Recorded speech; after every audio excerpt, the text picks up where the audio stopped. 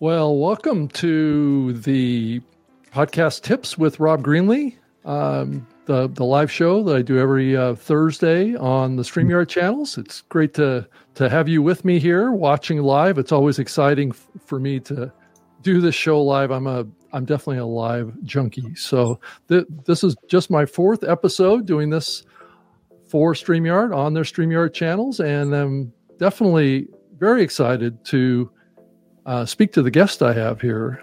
So I'm very lucky to have Roberto Blake with me here too. But I wanted to mention a couple things before we get started and kind of tell a little bit about Roberto as well. But at the end of the show, I'm going to be doing a StreamYard merch giveaway, and so stick around. And as you can see in the bottom scroll, there's instructions down there on how to participate to get your mug and Puddles the duck. So it's always a fun aspect of the show. And okay. So Roberto, so join the party of duck owners, I guess. So anyway, my special guest, Roberto Blake. Actually, he's at Roberto Blake. .com. So here, let me pull up his website here, and you can see, and I can explain a little bit to you about him. He's a highly respected and influential digital media leader known for his expertise in video content creation and social media strategies. Also considered a YouTube expert, and which I'm really excited to have him on with the convergence going on with what's happening with podcasting and YouTube. And I know you've done, Roberto, you've done lots of educational videos on this convergence as well. So between the two of us, right? The StreamYard channel about getting your podcast set up, a video podcast set up for YouTube. And StreamYard, who's also my wonderful, wonderful sponsor, has been incredibly patient with me on releasing a series video podcasting that will be coming out here fairly soon. Working on some of the final edits as we speak, quite literally. That's what I would be doing right now. If I wasn't here with you this evening, I'd be still that. And yeah, it's gonna be great stuff. I love the convergence of video and podcast and how it's allowing so many people to monetize and expand and get a new audience they would have never reached. It's been great. Yeah, and it's really, I've mentioned this, if you've heard the last couple of episodes, I've mentioned this too, because I started podcasting back in 2004 and was back in the era when video podcasting was a huge part of the podcasting space. It kind of disappeared for a while. Everything kind of went with the focus around audio, but yet there's this kind of undercurrent that's been going on since then. With YouTube, because YouTube actually got a lot of the video podcasts in the early days. Absolutely. Right, right. So and now it's dominating YouTube now. Podcasting, especially live podcast with multiple guests, is the format that is dominating YouTube right now. We saw it in when Joe Rogan was doing it before he moved to Spotify. Now I would say probably the person who's taken that spot would be someone I'm a big fan of. Patrick Bet-David's been doing a tremendous job with podcasting live on YouTube. Yeah, I think it's, and I think as far as the podcast industry, it's been so singularly focused on this concept of it's an audio platform that it kind of gets it kind of gets a little frustrated with people using the word podcast to describe live, because it's predominantly been an on-demand medium. So it's interesting to see this evolution and this development that's happening around the use of the term because of the perception of audiences, right? So when they see like us here doing what we're doing here, they see us as a podcast. Whether or not we are or not is kind of irrelevant. I feel like whether they feel we are or not, in terms of a colloquialism, I think it's irrelevant because the colloquial term evolves with the culture and with the times. And frankly, I don't think they should be bothered with gatekeeping it because, like, they say podcasting killed the radio star. So it's full circle that podcasting would enter into the world of live broadcast, considering the homage it owes to radio, which was live broadcast as well. Yeah. No, I agree. I mean, all these worlds are colliding on each other, and that's what, it's really great that we're starting with this, because it's going to set it up for how we kind of expand this conversation beyond. And we definitely want to get you who are watching this right now to participate. I've seen a lot of comments coming in already, and we're definitely excited about that. And it's just such an energizing aspect of this. And I did live radio for about 7 years. And so as you might imagine, that flows through into what I'm doing here as well. Yes. I started doing that back in 1999. And then started taking that radio show I was doing out as a podcast in 2004. And so it wasn't a perfect fit, because I had a lot of advertising in my radio show. And so back in that time, actually, the podcasting industry was very anti-commercialism too. I mean, yes. If you had ads in your show, you were like, Now, if you have ads in your show, you made it. You're legit. See, the thing is, right. You're legit if you did it. See, here's the funny thing about these movements. These movements all end up being a bunch of artsy-fartsy folks. It ends up being starving artists. And then the thing is, the OGs who build all of it never get to enjoy the riches, because they let their emotionalism about the craft overshadow pragmatism and forethought, and the fact that if something's legitimate, it needs money to be invested in it, and money is a show of respect. And that's the thing that I'm by heart an artist, but by trade a capitalist. And it's very hard for a lot of people who may not find me appealing. I think it's hard for them to reconcile that, but that makes me the strongest advocate for the arts, because I believe that things are shown respect by the amount of investment that someone makes in them. When you invest in something or someone, you're showing them respect. And that's the part of me that insists that artists become capitalist, is because you worked very hard on these things. You created things that are unique. You suffered for the ability to make them. Why are you allowing people to disrespect you by not valuing those things?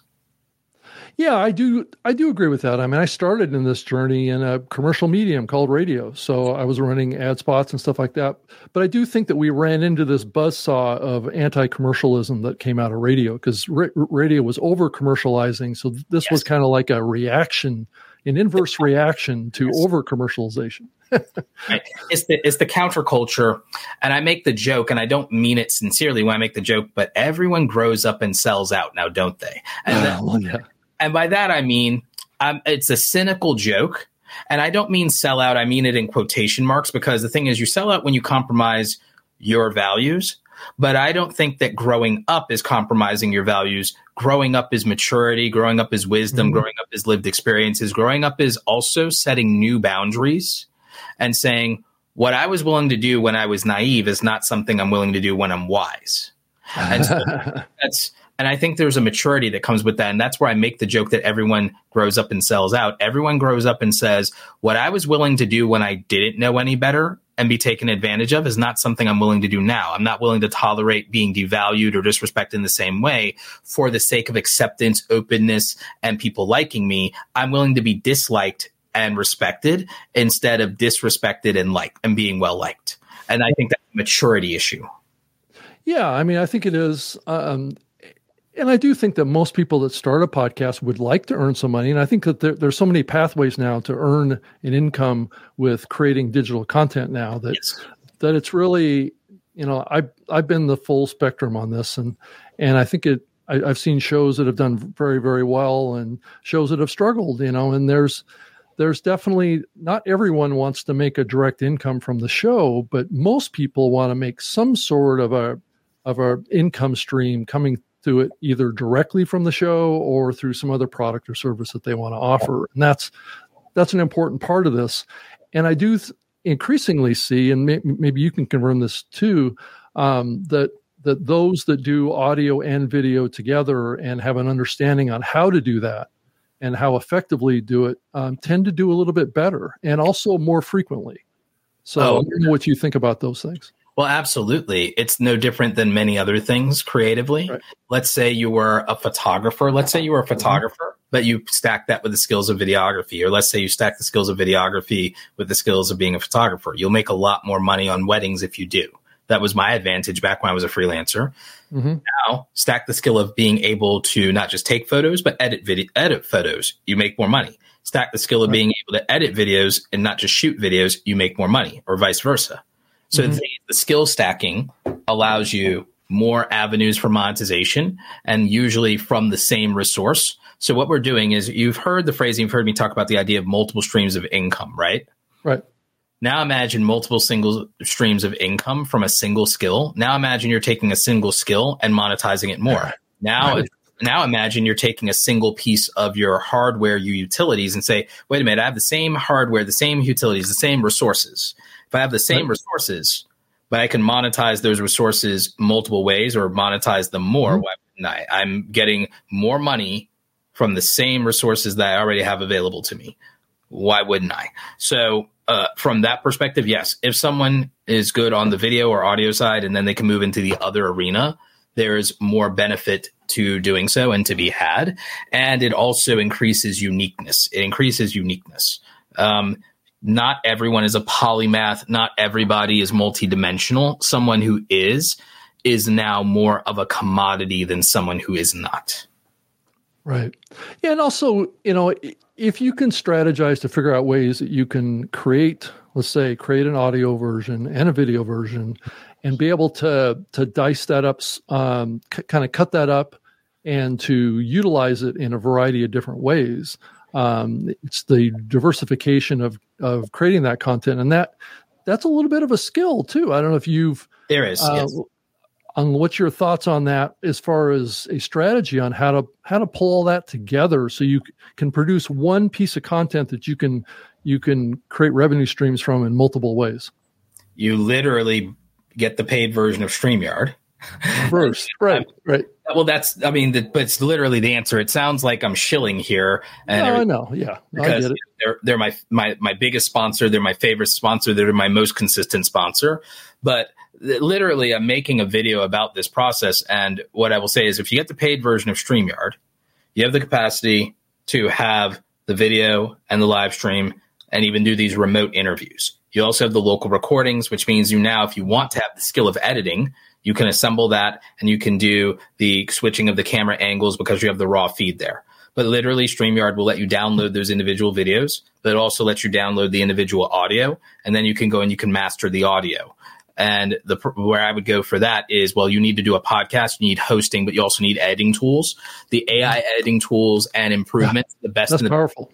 Is so powerful. I'd probably use Podcastle for the hosting, the audio editing, and the distribution on the audio side. So I use StreamYard as the best tool to make the actual thing. And I do it in real time with the live streams, or I record on the back end with the local recordings as a recording. Then I can download the audio, single click, take the audio. Then I can use the AI tools in Podcastle to master it.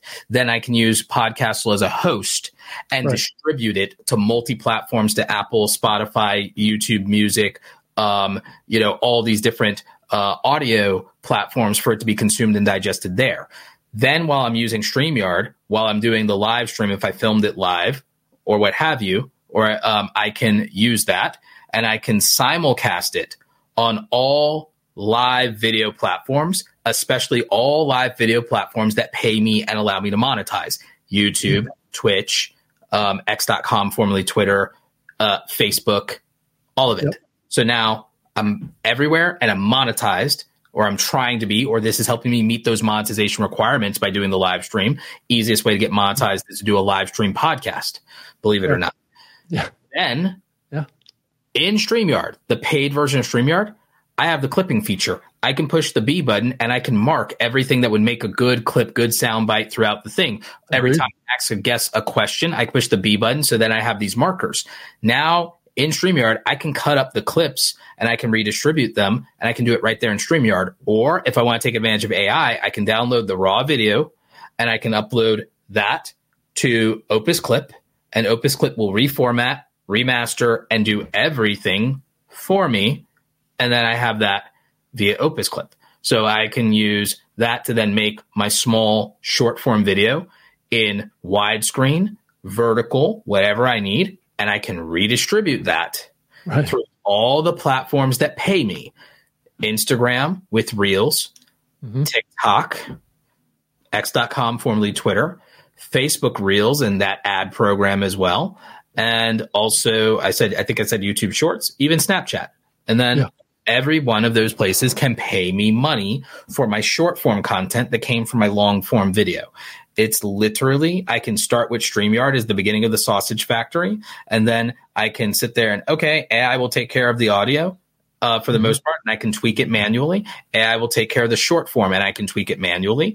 Or if I want, I can use StreamYard, download everything myself, and do everything fully manually if I think I'm a better craftsman than the computer.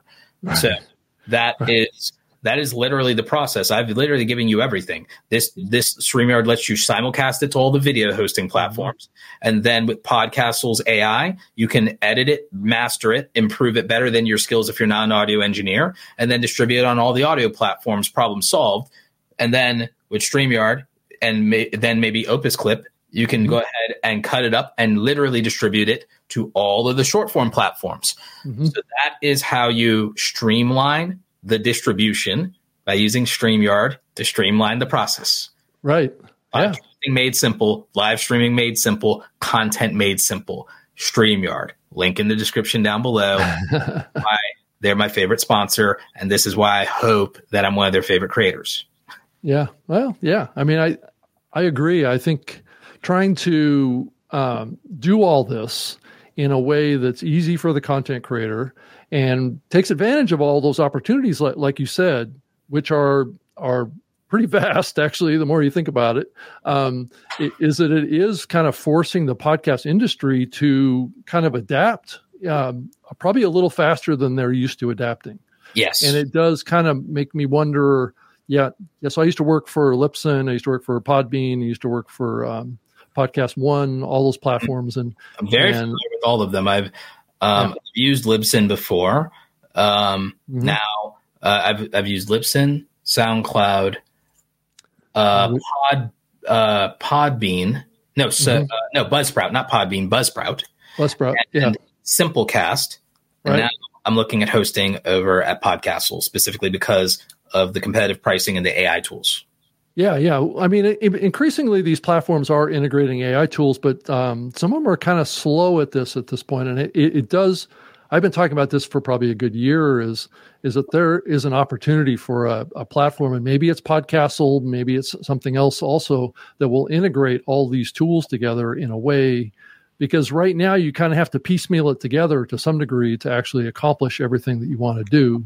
And some of them work okay, some of them don't work that great. And you do have to spend a little bit of time kind of making sure that what's outputted is what you want, right? Because it isn't always right. And it doesn't always present how you might want to present yourself. I don't know. What's your experience with that? Agreed. A lot of this is, I've been around doing this for a very long time. A lot of this is building Frankenstein's monster, so to speak. Right. It is. And something's going to break on that pathway because you're trying to connect up a lot of things, right? Yes. So I think that the best thing is to move fast and break things. And then you figure out where to patch, where to fuse, what to do.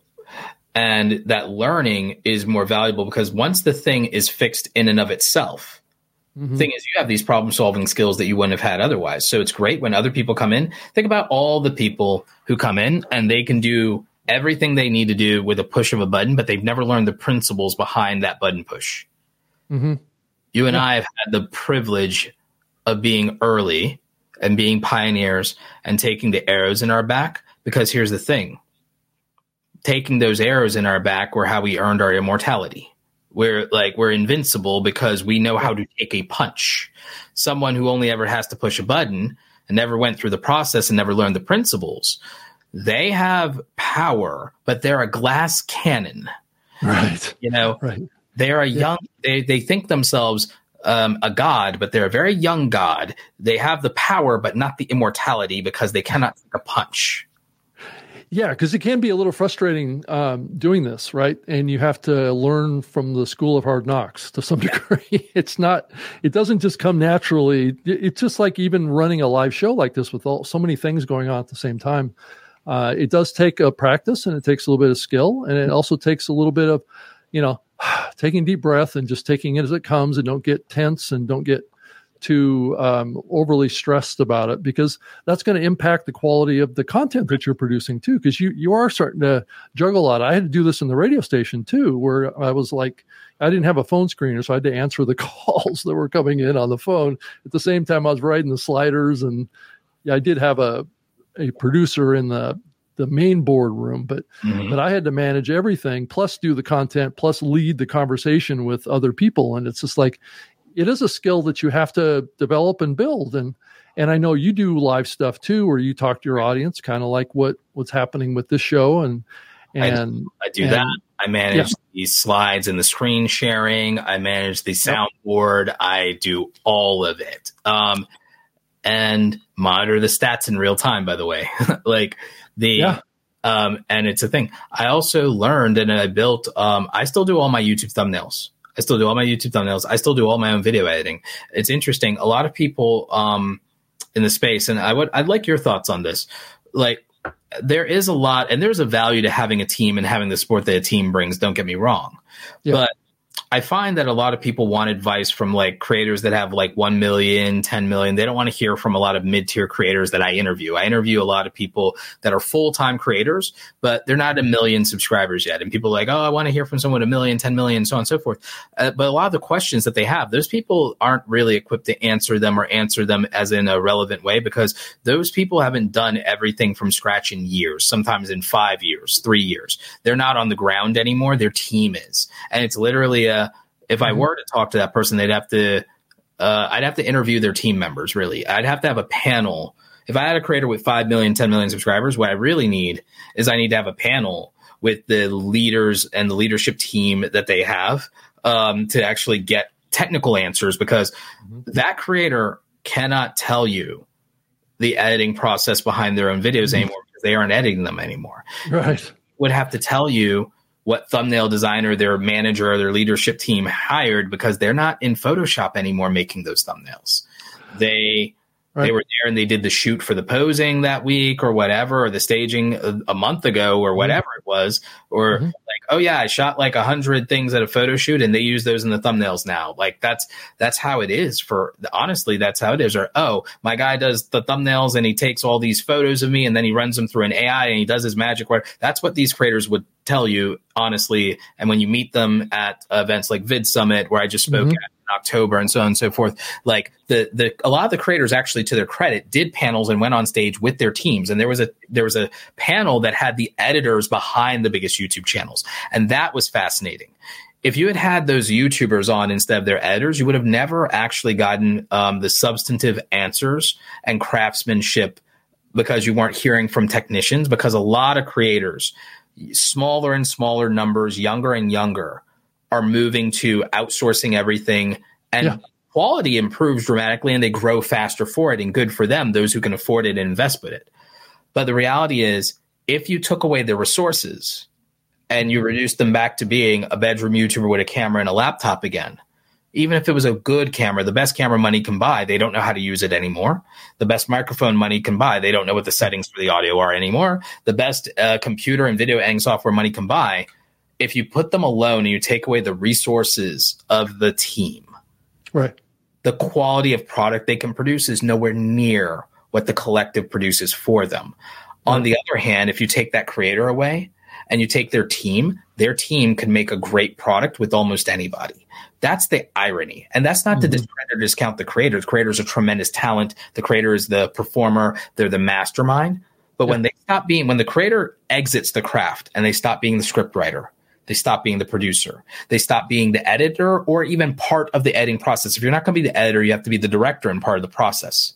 When they stop being anything but the talent, it stops being their craft and their art and their product, and it becomes the product of the collective now. And the most, like, nobody I don't think is truly disposable in that. But the honest to God's truth is, if you take a creator who's been doing it on their own, you take a small creator that's like they've done 30,000 on their own, 50,000 on their own in like a year, 2 years, 3 years, and learned the craft and all that stuff. And then you gave them the wonderful team that a 2 million or 10 million creator has. You give them that wonderful team. You give them those budgets. You give them those resources. They can make something as good or better. They can make something as good or better because they have the ability to earn an audience. They've proved that. What they don't have is the resources. They don't have the scale. They don't have the capacity of, hey, we have 5-10 people here working around the clock for a week. So now this project has 500 hours behind it instead of just your 50. Right. That's the difference. The difference is that scale. And that scale is something that if a 30,000, 50,000, 80,000 subscriber follower creator was given the resources of a 2 million to 10 million subscriber creator, given the budget, given the team, having that 500 hours of production behind them, they absolutely can make as good or better a product. Yeah, and I do think also that it's helpful for the core creator or the founder of the show or whatever to have some level of skills in all the aspects of doing a show, right? So they can actively manage their team unless they're bringing in, let's say, a producer that's really managing the team. But that podcaster or that host needs to understand the business at a fairly detailed level to be able to manage the team and make sure everybody's doing the right thing at the right time and it's what you want. And because turning over too much control, I think comes with some baggage too. And it's one of those lines that, then the talent becomes kind of like a people manager at that point, right? It depends on the person's temperament. Right. People are very good at being invested in the craft, but they're horrible business people. So maybe they should let go of that, and they should know enough to be dangerous, but they should also know themselves well enough to be safe. And sometimes that means turning over part of the keys to the kingdom to someone who has the right temperament and doesn't burn bridges and is a consummate professional. Sometimes there's an emotionality to some of us, and we would be better served putting it in the hands of someone who can have that distance and can see the forest for the trees and can bring us back down to earth, rein us in, or even frankly put us in our place where we might do more harm than good because we're emotionally compromised, emotionally invested. Well, sometimes I think for a content creator that's maybe been creating content themselves for a long time and have been fairly comfortable with it, for them to move to that next level and take on a production team and stuff like that, it's kind of like a startup company, like a tech startup, whatever. Founders don't like to let go, right? They want to be in control, but at some point you kind of have to let go, right? Because then if you micromanage everybody around you, then that can limit your growth as well. And it also taps into your time that maybe you can put into the production that is more content focused, that maybe can help elevate this as well. So it's a very interesting conversation. I've worked with a lot of celebrities back when I worked for Podcast One down in Los Angeles. And that's exactly it. I mean, a lot of, especially celebrities, will come in and want to have someone else do everything else. And all they want to do is just show up. I mean, that's exactly what the Adam Carolla fellow does. He just walks in the door at the last minute, does the content and leaves, and everybody else does everything else. So that's kind of how that works. I think you have to figure out where you fit, because that might be the right choice for some people. And it might be the right choice for some people's team, if nothing else. Sometimes it's the right thing for the mission, for the project. And I think what's hard for people sometimes is to separate themselves and say, am I a mission-driven person? Am I someone whose vision and mission is more important?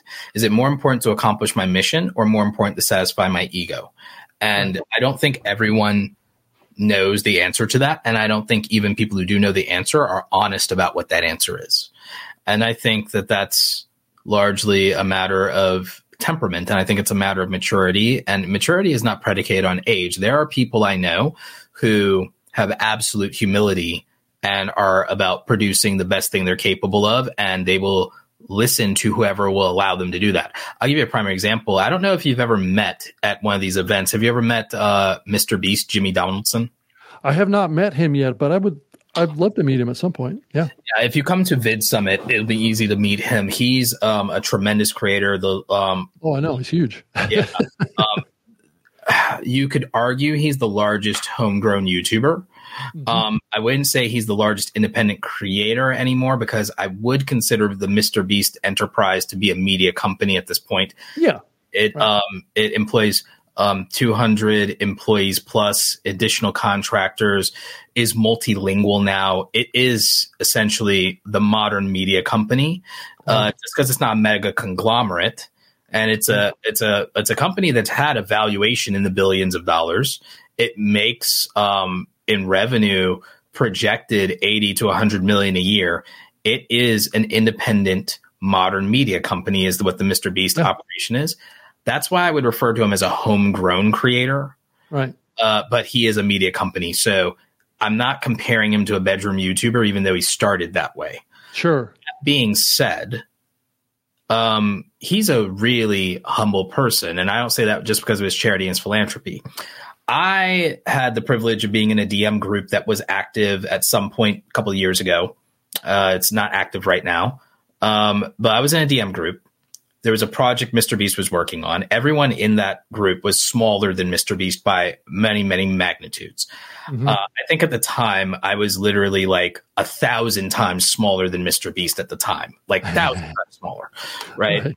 And the thing about it is, it seemed almost like people were reluctant to give him feedback or constructive criticism. And I knew from speaking to him before in person, they desperately wanted feedback and constructive criticism, because when he spoke on stage at Vid Summit for the first time, it wasn't his first time being at Vid Summit, but his first time as a public speaker. By this point, I had spoken on stage 100 times. So afterward, I spoke to him like in the hallway. It's just me and his security guard in like the exit you go to for the bowels of the building. And I'm telling this story not as a name drop. I'm telling this as a lesson to anyone that no matter how big you get, you should always retain your humility. Yeah, I agree with that. Yeah. How valuable it is. And so he literally begged for honest feedback about how he performed as a public speaker, because he said, I just want to be better next year than ever. I want to be 5-10 times better next year when I go on stage. This was my first time. I was nervous. I thought I was going to throw up. What can I do better? What would you have liked to have seen in the presentation, and why? And we literally sat there and talked for like 10, 15 minutes about his approach to public speaking and things I've learned by experience and things he could do differently. Next year, he comes back and he absolutely crushes it. So in a different scenario, I'm in the DM group with him. He has a video project that he was releasing. This was his YouTube Rewind video. Mm-hmm. And the other people in the group, it seemed like everyone was reluctant to criticize or give him any feedback or tell him how something could be better, because it's Mr. Beast. What could be better? I desperately wanted real criticism and feedback. I also was like, is he maybe even just testing some of these people to see who will, push back on him or who will be honest? Like, oh, that's interesting. So I gave him some honest feedback. And one of the things I told him, for example, was at the end of the video, he shouts out some small YouTubers. I'm like, you're shouting these people out. Their channel is too small and their profile picture is too small. You're shouting them out. You got to do them proper. They have to be bigger featured on the screen. They're too small for me to see if I'm on my phone. And he was like, you're absolutely right. And he makes them like 20% bigger. And I'm like, make them another 10% bigger than that, maybe another 15%. And he does it. There was another thing where it's like, you called out these numbers on the screen about these numbers and these stats. You're the numbers guy. When you call out stats, there's a visual element on the screen. Why is that not happening in this video? And he's like, you're absolutely right. And he does it. There was this other scene where they had to do it, like the editor had to do it 2 or 3 times to get the pacing and timing right on this other thing. And then they did it. This is a man who at the time is like at well over, I think 100 million subscribers or some absurd thing like that. At this time, I'm a lowly, like mid-tier YouTuber at 400,000 subscribers or something like that. This man is willing to listen to someone that he's like 100 times bigger than, take their advice, action on it, because he cares about the video being the best it can be. And he doesn't care where the advice comes from, if the advice is the right advice, if it's correct. And the reason I say this is you should always be humble enough to say, I'm going to listen to someone and I'm going to base it on how valuable they are to my mission if they are right. Not off of, well, I won't listen to somebody because they don't make $1 million or they don't, like, if they're right, they're right. Have the humility to take feedback when it's correct, factual, logical, objectively right. You should take that advice to heart and to head, and you should be willing to listen to that, and you should be willing to be thankful and grateful. And that's why most of the things I test out and do, I do it and I test it out and I ask for the advice, not usually of my peers at my same level, but people that I've vetted that I trust to criticize me in good faith, back on me in good faith, that I know are committed to seeing me do well and want the best for me.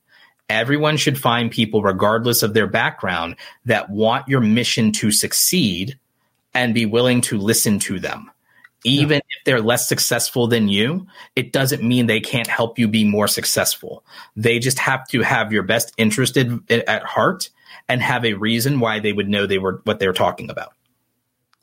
Yeah, I agree. And a lot of the reason why the podcast industry today is as big as it is because a lot of the early podcasters had that attitude, right? Where they would share their strategies and share successes and things like that at the conferences. So when people got together, people would do that. I think what we've seen over the last few years, though, is that there has been this tendency to, competition, or this view that, helping someone else succeed is going to take away from my success. And so we've had this kind of little bit of a change over the last, couple of years. But it's certainly how I approach this, because I learned a lot about podcasting from other people in the podcasting medium very early in this medium. And that's the mantle that I took going forward, is to help others learn as well. And now, granted, I'm kind of back in the game now, trying to learn the craft all over again because of all the changes that are happening.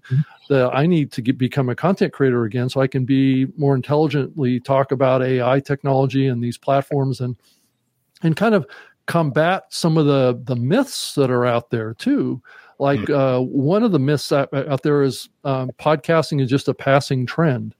Or I heard them saying that 8 years ago, 5 years. Right, exactly. Or that the market is oversaturated with podcasts. And I can actually show you evidence that that's not the case. YouTube keeps being told it's saturated and everything like that. If YouTube was so saturated, why is there not a million content creators with silver play button trophies? I have a silver play button trophy. Do you realize how few people there are like that? It's less than 500,000, and there's 100 million content creators worldwide. So if there's 100 million and not even 1% have earned an audience of 100,000, then why would it be saturated when it's not saturated with quality? Clearly, it's not saturated with what a sizable audience wants. If it's so saturated, why is it 90% of creators never get to 10,000 subscribers? Because the thing is, it's not saturated with what the market is demanding. It's saturated with a lot of what the market rejects. Yeah. Right.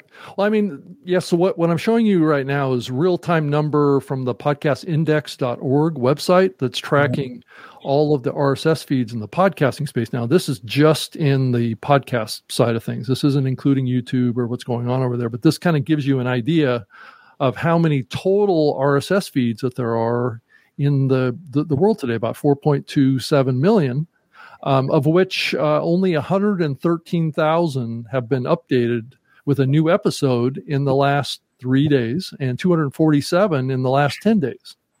The market is not saturated with consistency. The market's not saturated with quality. So that means, in terms of, if you are someone who wants to listen to podcasts on a regular daily basis, and you only have so many things you care about, there are and you want to listen nearly every day, there's not that many people who are accommodating you every single day. If you're someone who wanted to listen 2-3 times a week while you're working out in the gym, most people are not accommodating you.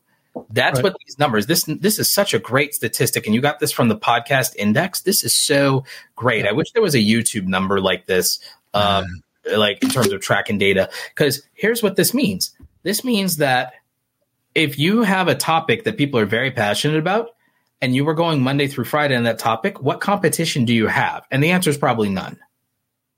Yeah. I mean, especially when you start thinking about frequently updating your podcast. So like that 3-day number is very telling, right? It's like if you can publish twice a week, you're going to be playing and this is globally, a much smaller pool of competition out there, at least on the podcasting side.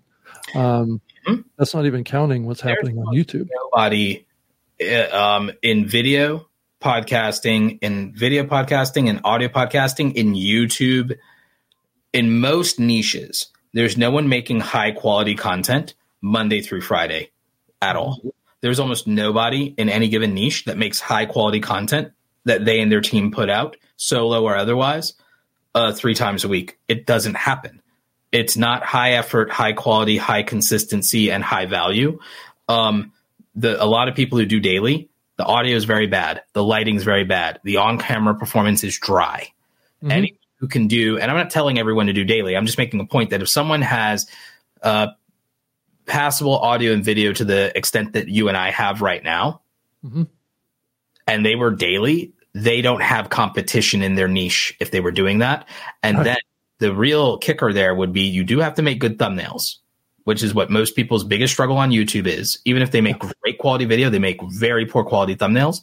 So if someone can do that and write good, compelling title headlines every day, produce thumbnails every day, and then produce good quality videos every day, who do you think you're competing with? The only people you're competing with already have hundreds of thousands or millions of subscribers, and they can't occupy the market for more than X amount at a time. Those people, after they watch that, probably still have a desire and a hunger that hasn't been satisfied, and they won't always agree with the person at the top of the market, which means every single person that has 100,000, 1 million subscribers is overdue for an arch nemesis at this point that says the opposite of everything that they say. Right. Yeah. I mean, it's really interesting, what's happening on this side. And as we've seen the podcasting industry kind of contract a little bit over the last, 6 months or so on the advertising side, it's really shifting this conversation to other forms of monetization that are more linked up with subscription and selling masterminds or products and services and things like that in a variety of different ways, writing a book or publishing a booklet or creating webinars or whatever that strategy that you have is increasingly becoming what more and more people are trying to do out there. Yes. And I don't know, I mean, what's the spectrum, Roberto, of your monetization strategies yourself? Oh, God. I get like 22 1099 forms every year. You do? Okay, yeah. My accountant hates me. Tax is a nightmare, right? Is that what you mean? Oh my God, taxes are a nightmare. I'm still actually paying back taxes because there was a year where I had a not great accountant, and then that put me behind. So again, I pay my taxes, but it's like I had an account. The IRS actually still owes me $20,000. We're still sorting out things from my previous bad accountant. Oh. Great company, and I have been for years. It's just that we've been sorting through and playing catch up, and there's all kinds of nonsense. And again, the IRS, like, I owe money, but the IRS owes me money. Like, what are you going to do? They've kept me on hold. The IRS has kept me on hold for 4 hours before and struggled to somehow confirm my identity. I'm like, you guys are collecting my checks. You're getting tens of thousands of dollars. You have a problem confirm my identity. I digress. The point is, it's the business side of things. The business side of things is incredibly challenging for a lot of people, even established traders. And so, in answer partly to your question, the trajectory and like where I see things going with monetization, monetization is an ongoing, evolving conversation. For me, I don't rely heavily on ad revenue. I told you guys, StreamYard is my biggest and most loyal sponsor of all time. Between that and other partnerships, that's a 6-figure a year portion of my income is from the partnerships I have with companies, and no small part StreamYard being one of my most loyal sponsors long term through the pandemic. And being literally a product I use every day in my own business because, well, what's another one of my revenue streams? I have Awesome Creator Academy. That's my education business. Now, when I talked about, well, you can monetize something multiple ways, I literally monetize that business with digital download products. So that's passive income through cash flow from digital download products. Then I have my pro group membership, which right now is like $59 a month. We do 2 calls a week. That's where I was before the stream. So we do 2 calls a week. So that's 8 calls a month, $59. But you also get access to all of our digital products. We don't have full courses right now. We have some mini courses right now. My co-instructor, Andy Rivera, just did her Canva for Creators course to teach design and branding to Canva users who are content creators and how to make really great designs for their social media, especially for their Instagram, and how they can use this. We did first part of it for YouTube thumbnails. We did it for even doing animations for Instagram and things like that, of that nature, right? Mm-hmm. So then we have all these digital download products. We have the mini courses. We have the pro membership group, which is a subscription model. We have one-on-one coaching with me, which is another cash flow thing. That's a service now. And so then the next phase is obviously courses as full-blown course products. But we also do digital workshops once a quarter. And so we offer those. And so that's multiple streams of income from that business, and that's a six-figure business. Then with my YouTube channel, we monetize that in multiple ways. We do affiliate marketing. StreamYard's a sponsor, and I'm an affiliate. TubeBuddy was one of my sponsors. I'm one of their better affiliates. I do very well with that. I used to do maybe 80 to 90,000 a year in affiliate marketing. After the pandemic, it's come down and humbled itself down to about 65, 70K a year in affiliate marketing through multiple products. Kajabi, TubeBuddy, StreamYard, Epidemic Sound. This is where all these 1099s come in. Yeah, right. It's all these affiliates. What else do we do with the YouTube channel? We have another product directly outside of Awesome Creator Academy that I sell, my book. This book, I sell multiple ways. I don't have the audiobook yet, but I have the paperback, the ebook, and the hardcover. So we have 3 SKUs right now, and that's just while the book is in English and before we go to and it's in Amazon, yeah. And then eventually we'll do an audiobook, and then it'll be an Audible, and then I'll make money from the audiobook as well. Amazon bestseller, by the way, and was top in podcasting category at one point. Over 150 plus positive ratings on it. 77% of all ratings for the book being 5 stars. 4.6 overall rating in Amazon. So you can't really beat that. One of the best books on the creator economy by the numbers, straight up by the numbers. Yeah, I think it's terrific. Being an author, there's a bunch of different ways. So how did you actually write your book? Did you do it manually yourself, or did you have some help? Myself in my office every morning for 100 days and wrote the book. And so I did that process manually. I drafted a mock-up of concepts for the cover. Then because of my friends publishing with Dale Roberts, self-publishing with Dale, he recommended someone in Fiverr. He recommended Marco. I went to Marco. I took my sketch to Marco of what I wanted the cover to kind of be. He gave me back 3 ideas. I picked what would eventually become the cover for the book, and we got that in multiple formats. Then he did the interior design. I'm a graphic designer myself by trade. I just did not want to spend the time and effort and energy to do this. I used to do this for clients. I didn't feel like doing it. I already killed myself writing the book. I didn't want to have to do all the other heavy unformatting it. So Marco did that. I hired my friend River Chow to she's an editor. I hired her to do the editing. So for the 2 jackholes in my reviews that complain about the editing and claim I never hired an editor, you're literally ignoring the woman whose name is listed in Amazon as the editor of the book and everything like that. Right. So no one's perfect, but I think she did a great job, especially with the time crunch she had. I think she did a fantastic job. So there's a typo here or there. It's I still find typos in Lord of the Rings to this day. So, right. So we got a error. So we got a question from Trezor. So is it possible to use a camera with StreamYard? And I just wanted to say, you don't have to use a webcam. You can use a DSLR. I know that's what Roberto uses. Are you using a mirrorless? I'm using a mirrorless DSLR. In fact, I'm using not just one mirrorless DSLR. I'm technically using 2 because I have the multicam switching.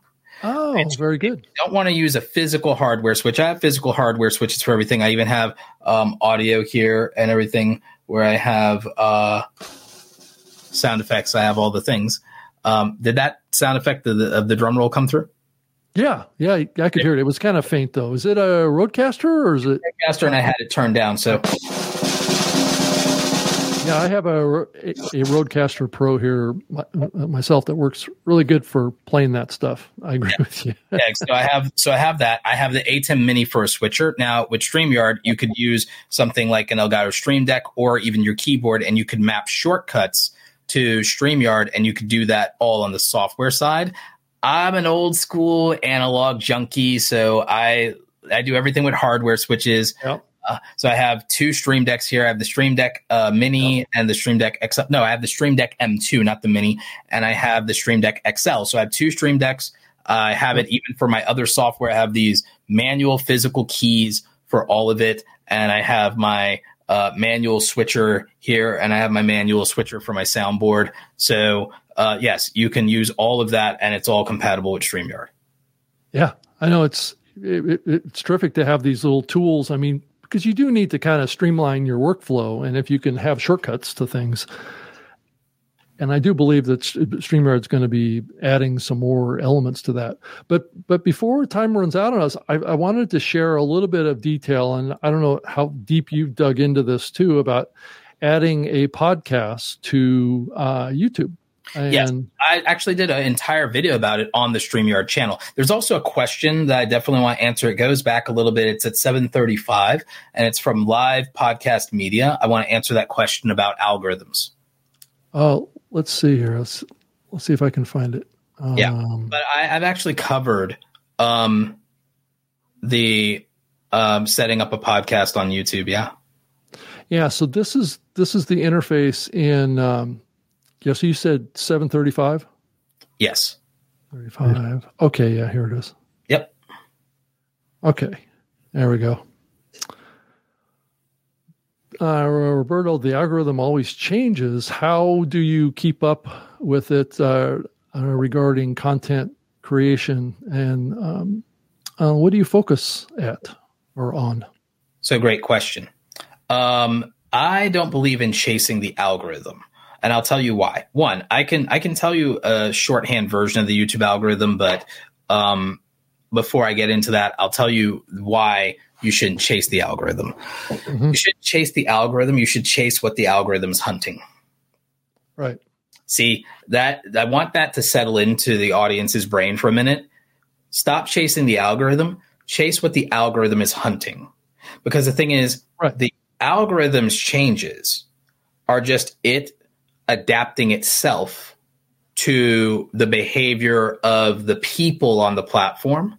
Right. And you have to understand what it's trying to get out of those people. So what is it hunting? So the thing is, the algorithm is just adapting to the market conditions. If you understand the market conditions, what do you need to worry about the algorithm for? You're aligned already. If you're worried about market conditions and you're really studying that in real time, even if you don't have all the data, if you've made yourself you've honed your intuition, then you're already hunting the same prey as the algorithm. Mm-hmm. So you're aligned. So then you're not chasing it, you're in the same pack at that point. Okay. Mm-hmm. Mm-hmm. Or at least you're hunting the same prey. Now, what do I mean in this analogy? Let's operate from first principles. Mm-hmm. If you and the platform have the same goals, right? If you're understanding clearly what the platform's goals are, you need not worry about the algorithm, because all it's doing is changing how it accomplishes that goal. And the thing is, as long as you're reading the tea leaves and you're adapting and you're innovating, or you're satisfying the thing that it wants, aka the audience's attention. Right. That's it. It's very unlikely that a shift, a change, or anything such is going to that drastically negatively impact you, at least so far as if you're the algorithm you're talking about is about audience and performance. But you also have to be realistic about what that means, because too many of you are judging it on viral content, and all of you probably are watching too many million subscribed channels. They are anomalies. Right. Right. The problem with worrying about what 1 million subscribed creators do and think, and 10 million subscriber creators and 10 million plus creators do and think, is you're judging your thesis of life off of very rich people. It'd be no different than a regular small business owner or someone who aspires to quit their 9-to-5 job. Someone who aspires to quit their 9-to-5 job and is just like, I want to make $150,000 a year, really doesn't need the advice of people making $10 million a year, doesn't need the advice of people making $2 million a year, definitely doesn't need the advice of people making $100 million a year, does not need deca millionaires and billionaires telling them anything. It's too far, and you can't judge your own results off of that. Success is much more moderate than that, and is not going to be outlier success. You do not need top 0.01% outlier success. The foundation of success is starting with understanding what the median is first and perform above the median. Now you're beating more than 50% of the market. That's already a massive accomplishment. Then from I'm performing above the median, above more than half, so I'm technically outlier successful already. I now want to understand what the top 20% and 10% are doing. I want the standards of the top 10% and top 20%, not their outcomes yet, but their standards. Because if I have their standards, there's a reason to have their outcomes. There's a reason to have their results. This is first principles.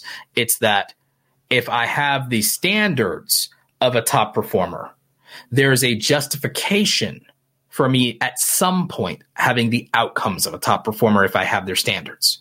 It would be abnormal to not have the results and have the standards on a long enough timeline. So that's first principles thinking, and then saying, oh, results are merely second and third order consequences to first principles.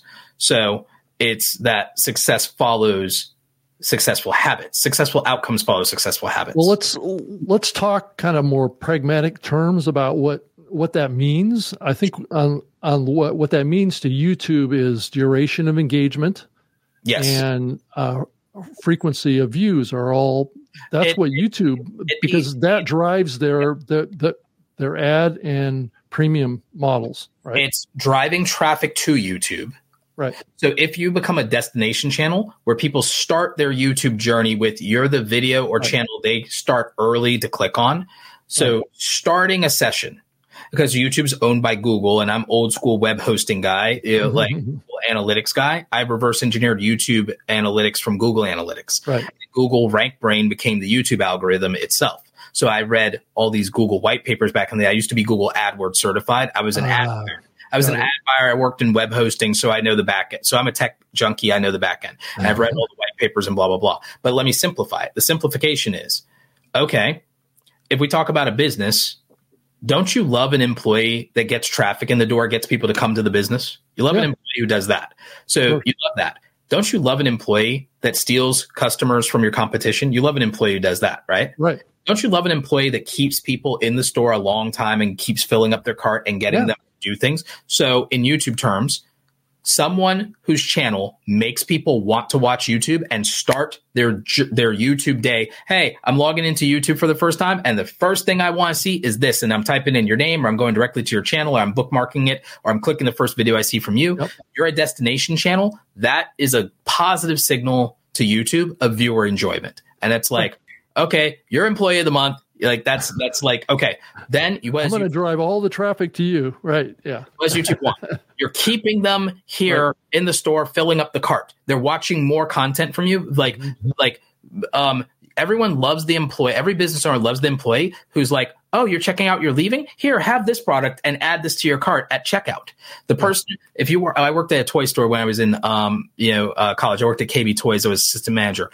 It was always sell the batteries at checkout, sell the batteries for the toys at checkout, sell the accessories, sell the this, sell the, they buy 3 packs of Yu-Gi-Oh cards, get them to buy a 4 or 5 packs instead. Like it was always add more units per transaction. Getting people to watch a video is great. Getting people to watch 2 videos is better. Getting them to watch 3 videos is better than that. Or failing that, it's better to get them to watch 50% of a 20-minute video than 100% of a 4-minute video.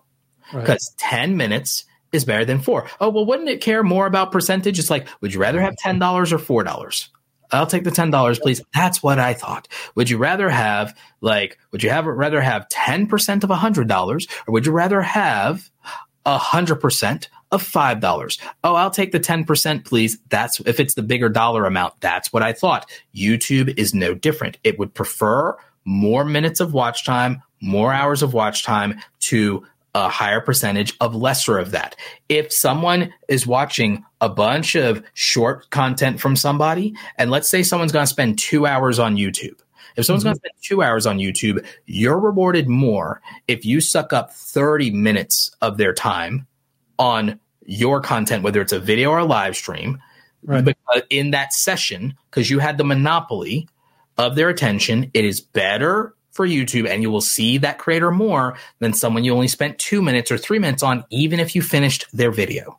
If you spent 30 minutes with someone over 3 minutes with someone, YouTube cares about that. But what YouTube really cares about is you spent 30 minutes watching videos about AI or podcasting, but you only spent 10 minutes watching videos about politics. We think that you care more about AI and podcasting than you care about politics then. So we'll recommend you more videos on AI and podcasting because the ratio is 3-1 now. So it's very pragmatic things like this, because if you were a business owner and you say, hey, somebody buys more of brand X in a month than brand Y, whenever they come, I'm going to make sure I'm stocked up on brand X because they like that more. And so that's what you would do as a vendor. So like that's the basic thesis of YouTube algorithm theory. If you're operating from first principles and you understand that YouTube's goal and YouTube's competitive advantage is keeping people on the bloody site as long as possible and siphoning as much of your attention as possible. Yeah, and I think if you even looking at a platform like Twitter, they've increasingly added longer posts. So they went from 140 characters to 280, and now I think it's like over 5,000 characters now. So this expansion, like you say, is about engagement. It's about duration of engagement on the platform, and all these social platforms are moving that direction. Longer form content is definitely more valuable to advertisers too. Look at Twitter Spaces. They want people on that website, and they've become that. And Twitter Spaces is the new news feed for internet junkies. It is, oh, I want to hear what's going on in the world. I'm going to go into Mario Nawal's Twitter Space about geopolitics and world events and see what's going on in the world. There's, somebody is a celebrity's in a scandal. Oh, I'm going to go into this Twitter Space and hear all about it and hear how these people dissect it. And they found new information. They dug up their old tweets. They dug up this on Reddit. That's like really, they are paying attention. Think about it. Instagram moved to Reels to keep people there longer. Because I can keep people here longer. And even TikTok is moved to long form. They are stopping their creator program for short form, and they're all moving to the creativity program for videos over a minute long, and they're moving and pushing to 15-minute videos. And the real money in TikTok is now live streams. They're moving to long form. Right. All attention and engagement. So Don asks a question here, whether or not StreamYard has fixed the echo bug. I believe the noise reduction algorithm that is in the settings should fix most of that, I would imagine. But echo, I don't know. I haven't experienced any kind of an echo problem. Right. I haven't either. So that may be something more related to your setup of your audio system. It could be that you have two mics open, like maybe your laptop mic is also enabled at the same time you're using, let's say, a USB mic or something like that. That can cause an echo problem as well. Apparently, StreamYard put out some kind of notice. It may be that there are a limited number of users experiencing a bug. Oh, okay. Okay, so it is a legitimate issue then. Okay, cool. All right. Well, it's good to get some clarification on that. And while I have it up on the screen, I kind of wanted to show folks. So if you wanted to add your podcast to YouTube, this screen that I'm showing you is the YouTube Studio, and there's a couple different ways. So let's say you have some video in there. this area up here it says create a new podcast. You click that button and you can assign videos to be a podcast designated in the platform that's also available in the YouTube music side. So you can kind of create almost like a playlist there is really what you're creating. It's just labeled podcast. But down below is a submit RSS feed. That's a fairly new capability that's in here as well, where you can submit an audio version of your show. And the thing about this is that you, if you do this, you are giving approval to YouTube to capture a copy of all of your episodes. And they will rehost those. They'll actually transcode them into a video file format. And they will always be up there unless you go in and remove them or replace them or something like that, which you can do once you've done this. So what you're doing basically is you're giving YouTube all your audio files that they can convert into a video. And I would recommend this for every single audio podcaster as a legacy backup of their podcast. Because correct me if I'm wrong, Rob, do you know of any audio hosting companies that do legacy hosting, meaning that if you stop paying because you literally passed away or were in a coma, your podcast and your RSS feed would be preserved for the episodes you've already uploaded? Yeah, I think that's certainly a good point. That they would be always, well, as long as Google's around, right? They would always be up there on the platform. Exactly. If Google's over, then America's probably over and we've got bigger problems. Yeah, that's true. But there's kind of two pathways with what YouTube is doing. So there's this pathway that I'm showing you, which basically give them your RSS feed. You're giving them all your episodes, and they're going to rehost those files. And your podcast host is probably not going to have any attribution to plays or anything like that. You'll have to get all that data off of the YouTube platform. Yes. But on the YouTube Music side, you can go into so let's say you have an account on YouTube Music. You can go in to your own account and add RSS feeds to that platform for your own library of content, right?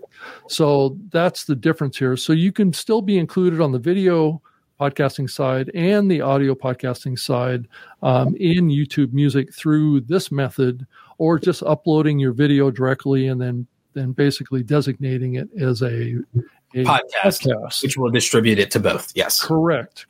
And so there is a tool that's out there now, and it's here. Let me share that with the screen. It's called RSS to YTM. So RSS to YouTube Music. Yep. .net. And so what you do is you basically do a little search query in here. So let's say new media show, which is my other show that I do. And it will bring up a list of podcasts. And so at the very top here, you can see new media show. Actually, there's two versions. So there's a video version, which is what I do as well. And then the audio version, you click on that and it gives you the RSS feed that then you can go into your YouTube Music and add that RSS feed to your library account. So you can get access to that podcast so you don't even have to be a techie if you use this website. Right. But you do have to cut and paste RSS feeds, which is a little retro, I have to say. Yeah. I thought we moved beyond this, actually. Some of these fundamental, look, we haven't moved beyond HTML. Yeah, that's true. RSS, SMS, and HTML. HTML is a markup language. RSS is a protocol, and SMS is a protocol. We haven't moved beyond protocols on the internet, to be honest. No, that's true. To be fair, we're not making quite new ones. They're trying to make that in other technologies like blockchain, for example, and so on and so forth. And then there'll be applications that come from that. Blockchain is basically, as a technology, you can think of it much in the same way as HTTPS or SMS or RSS, or back in the olden days, IRC, if you remember.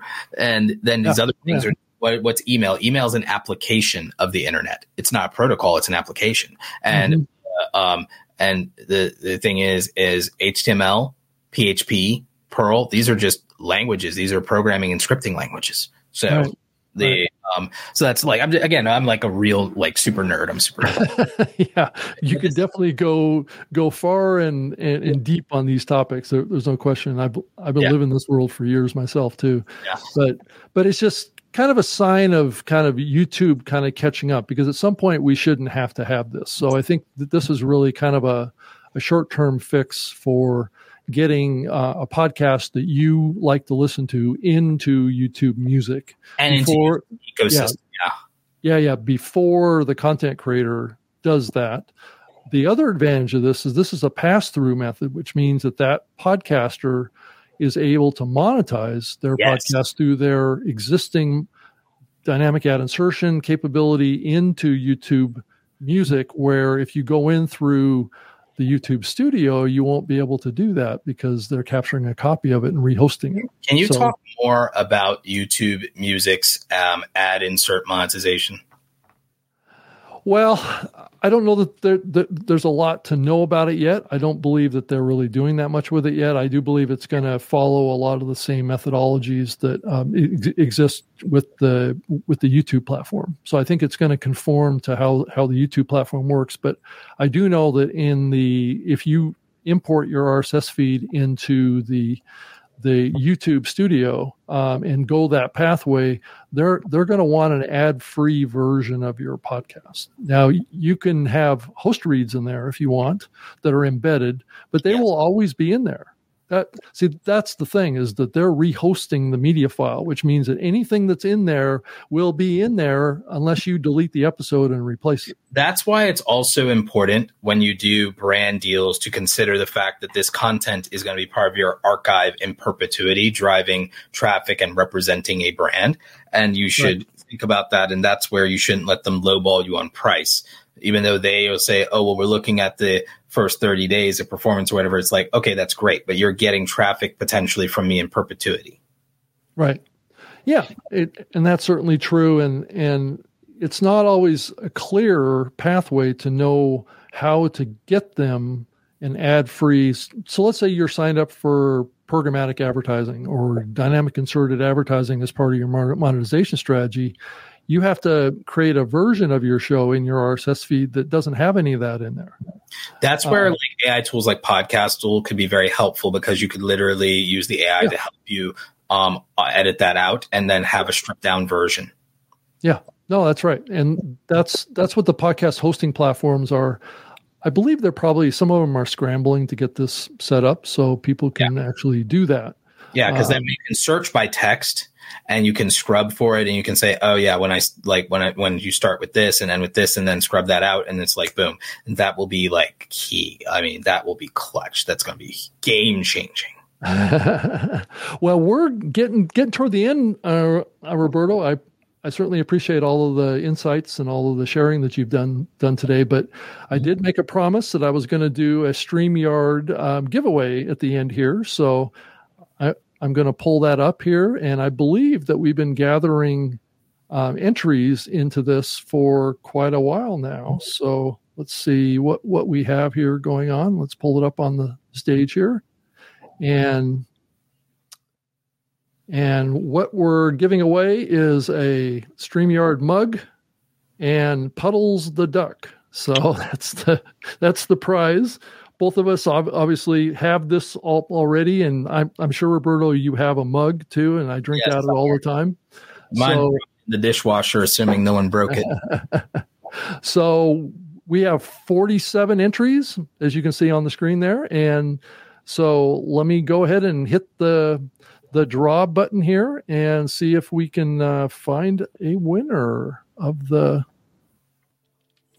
prize here. So let me.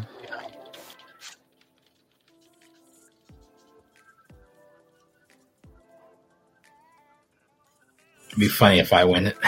It would be. Oh. I thought for sure that I literally conjured it. You were like right at the last one before it clicked over. It's like I think it knew that you already had all this stuff. It was like, let's not give it to Roberto. Like, so Gregory, the cameraman, 19. Yeah.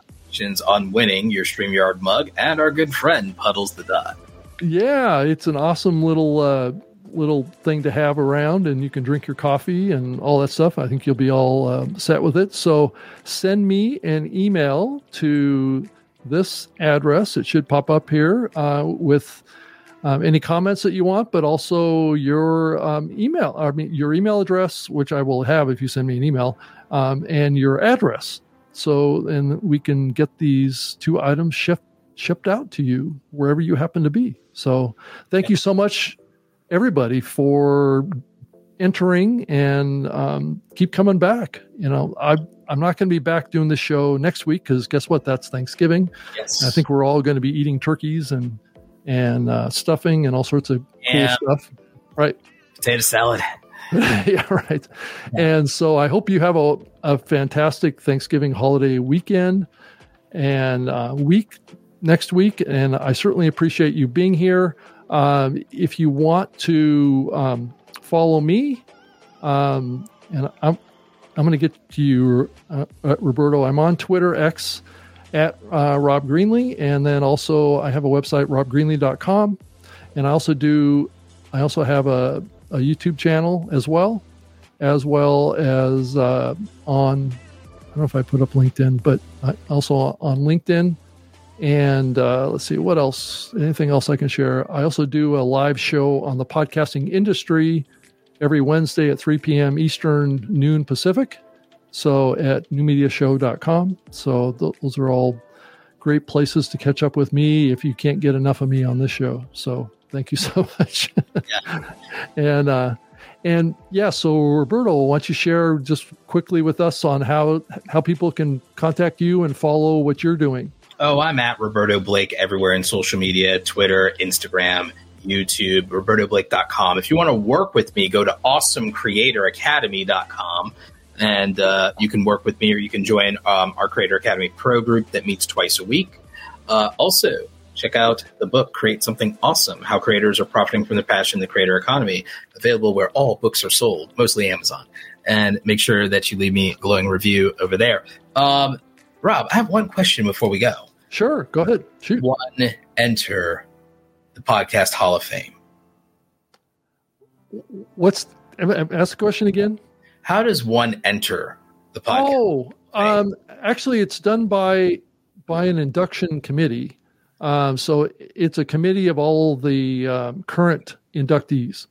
So we all kind of gather a list. I think that there's a list of about 100 people right now that gets sifted down by the group. The group votes, and we just tally the votes. I believe there's like 28 inductees currently, and that induction ceremony is happening at Podfest down in Orlando at the end of there. I'll be in there speaking again. Yeah, I'm speaking. You are terrific. I'm going to be down there doing an on-stage live show, and then also speaking as well about this convergence. We'll see each other. So yeah, we'll see each other there. By any chance, is my good friend Pat Flynn in the Hall of Fame? I believe he is. No, he's not in it yet, but he's definitely on the list. So yeah, I'm shocked he's not. John Lee Dumas? He's definitely on the list. He's not in it quite yet. So we did have like a 2-year delay because of the world. Because of the pandemic, but also Podcast Movement didn't hold the ceremony for us. And so that's why we moved it to Podfest. So in 2022, so if you go to podcasthof.com, you can see all of the current inductees and kind of the whole program. It's going to be live streamed on Friday, January 26th, starting at about, I think, 7 p.m. Eastern. So I'm going to be down there. I'm the chairperson of the induction committee and all that stuff. So it's just a matter of getting through everybody, because we only typically can induct about 8 people at a time. So this next group that's going in are really, really big podcasters. So like some of the biggest in the world. So we kind of had to get those folks in there. So that's of course you do. No, yeah. So hopefully, this will be a regular basis. We would love to induct more at a time, but it just, we ask that each of the inductees gets up and gives a presentation about their journey in becoming a podcaster. So this live stream is really kind of a learning opportunity too, learn from the path that many of these very successful podcasters have traveled. To that. Right. Tremendous. This is tremendous. It'd be great to see Pat Flynn potentially. It would be. No, Pat's a great guy, and we would love to get him in there. Same with John. I've known both those guys for a long time. It'd be fantastic to get both those guys in there. I agree with you 100%. Yeah. So, well, thank you everybody for joining us and for hanging in there for almost an hour and a half. So that's fantastic. Speaking of long form content, right, Roberto? Yeah. So awesome. So, like I said, thank you so much. And thank you, Roberto, for joining me. And we'll have to do this again sometime. There's so many topics for us to talk about here. I'm happy to do it. I'm happy to come back. All right. Well, thank you so much. I appreciate that. So let's move it on out, and everybody else can kind of move on with their evening and enjoy the rest of the week and enjoy the rest of your evening. So thank you so much.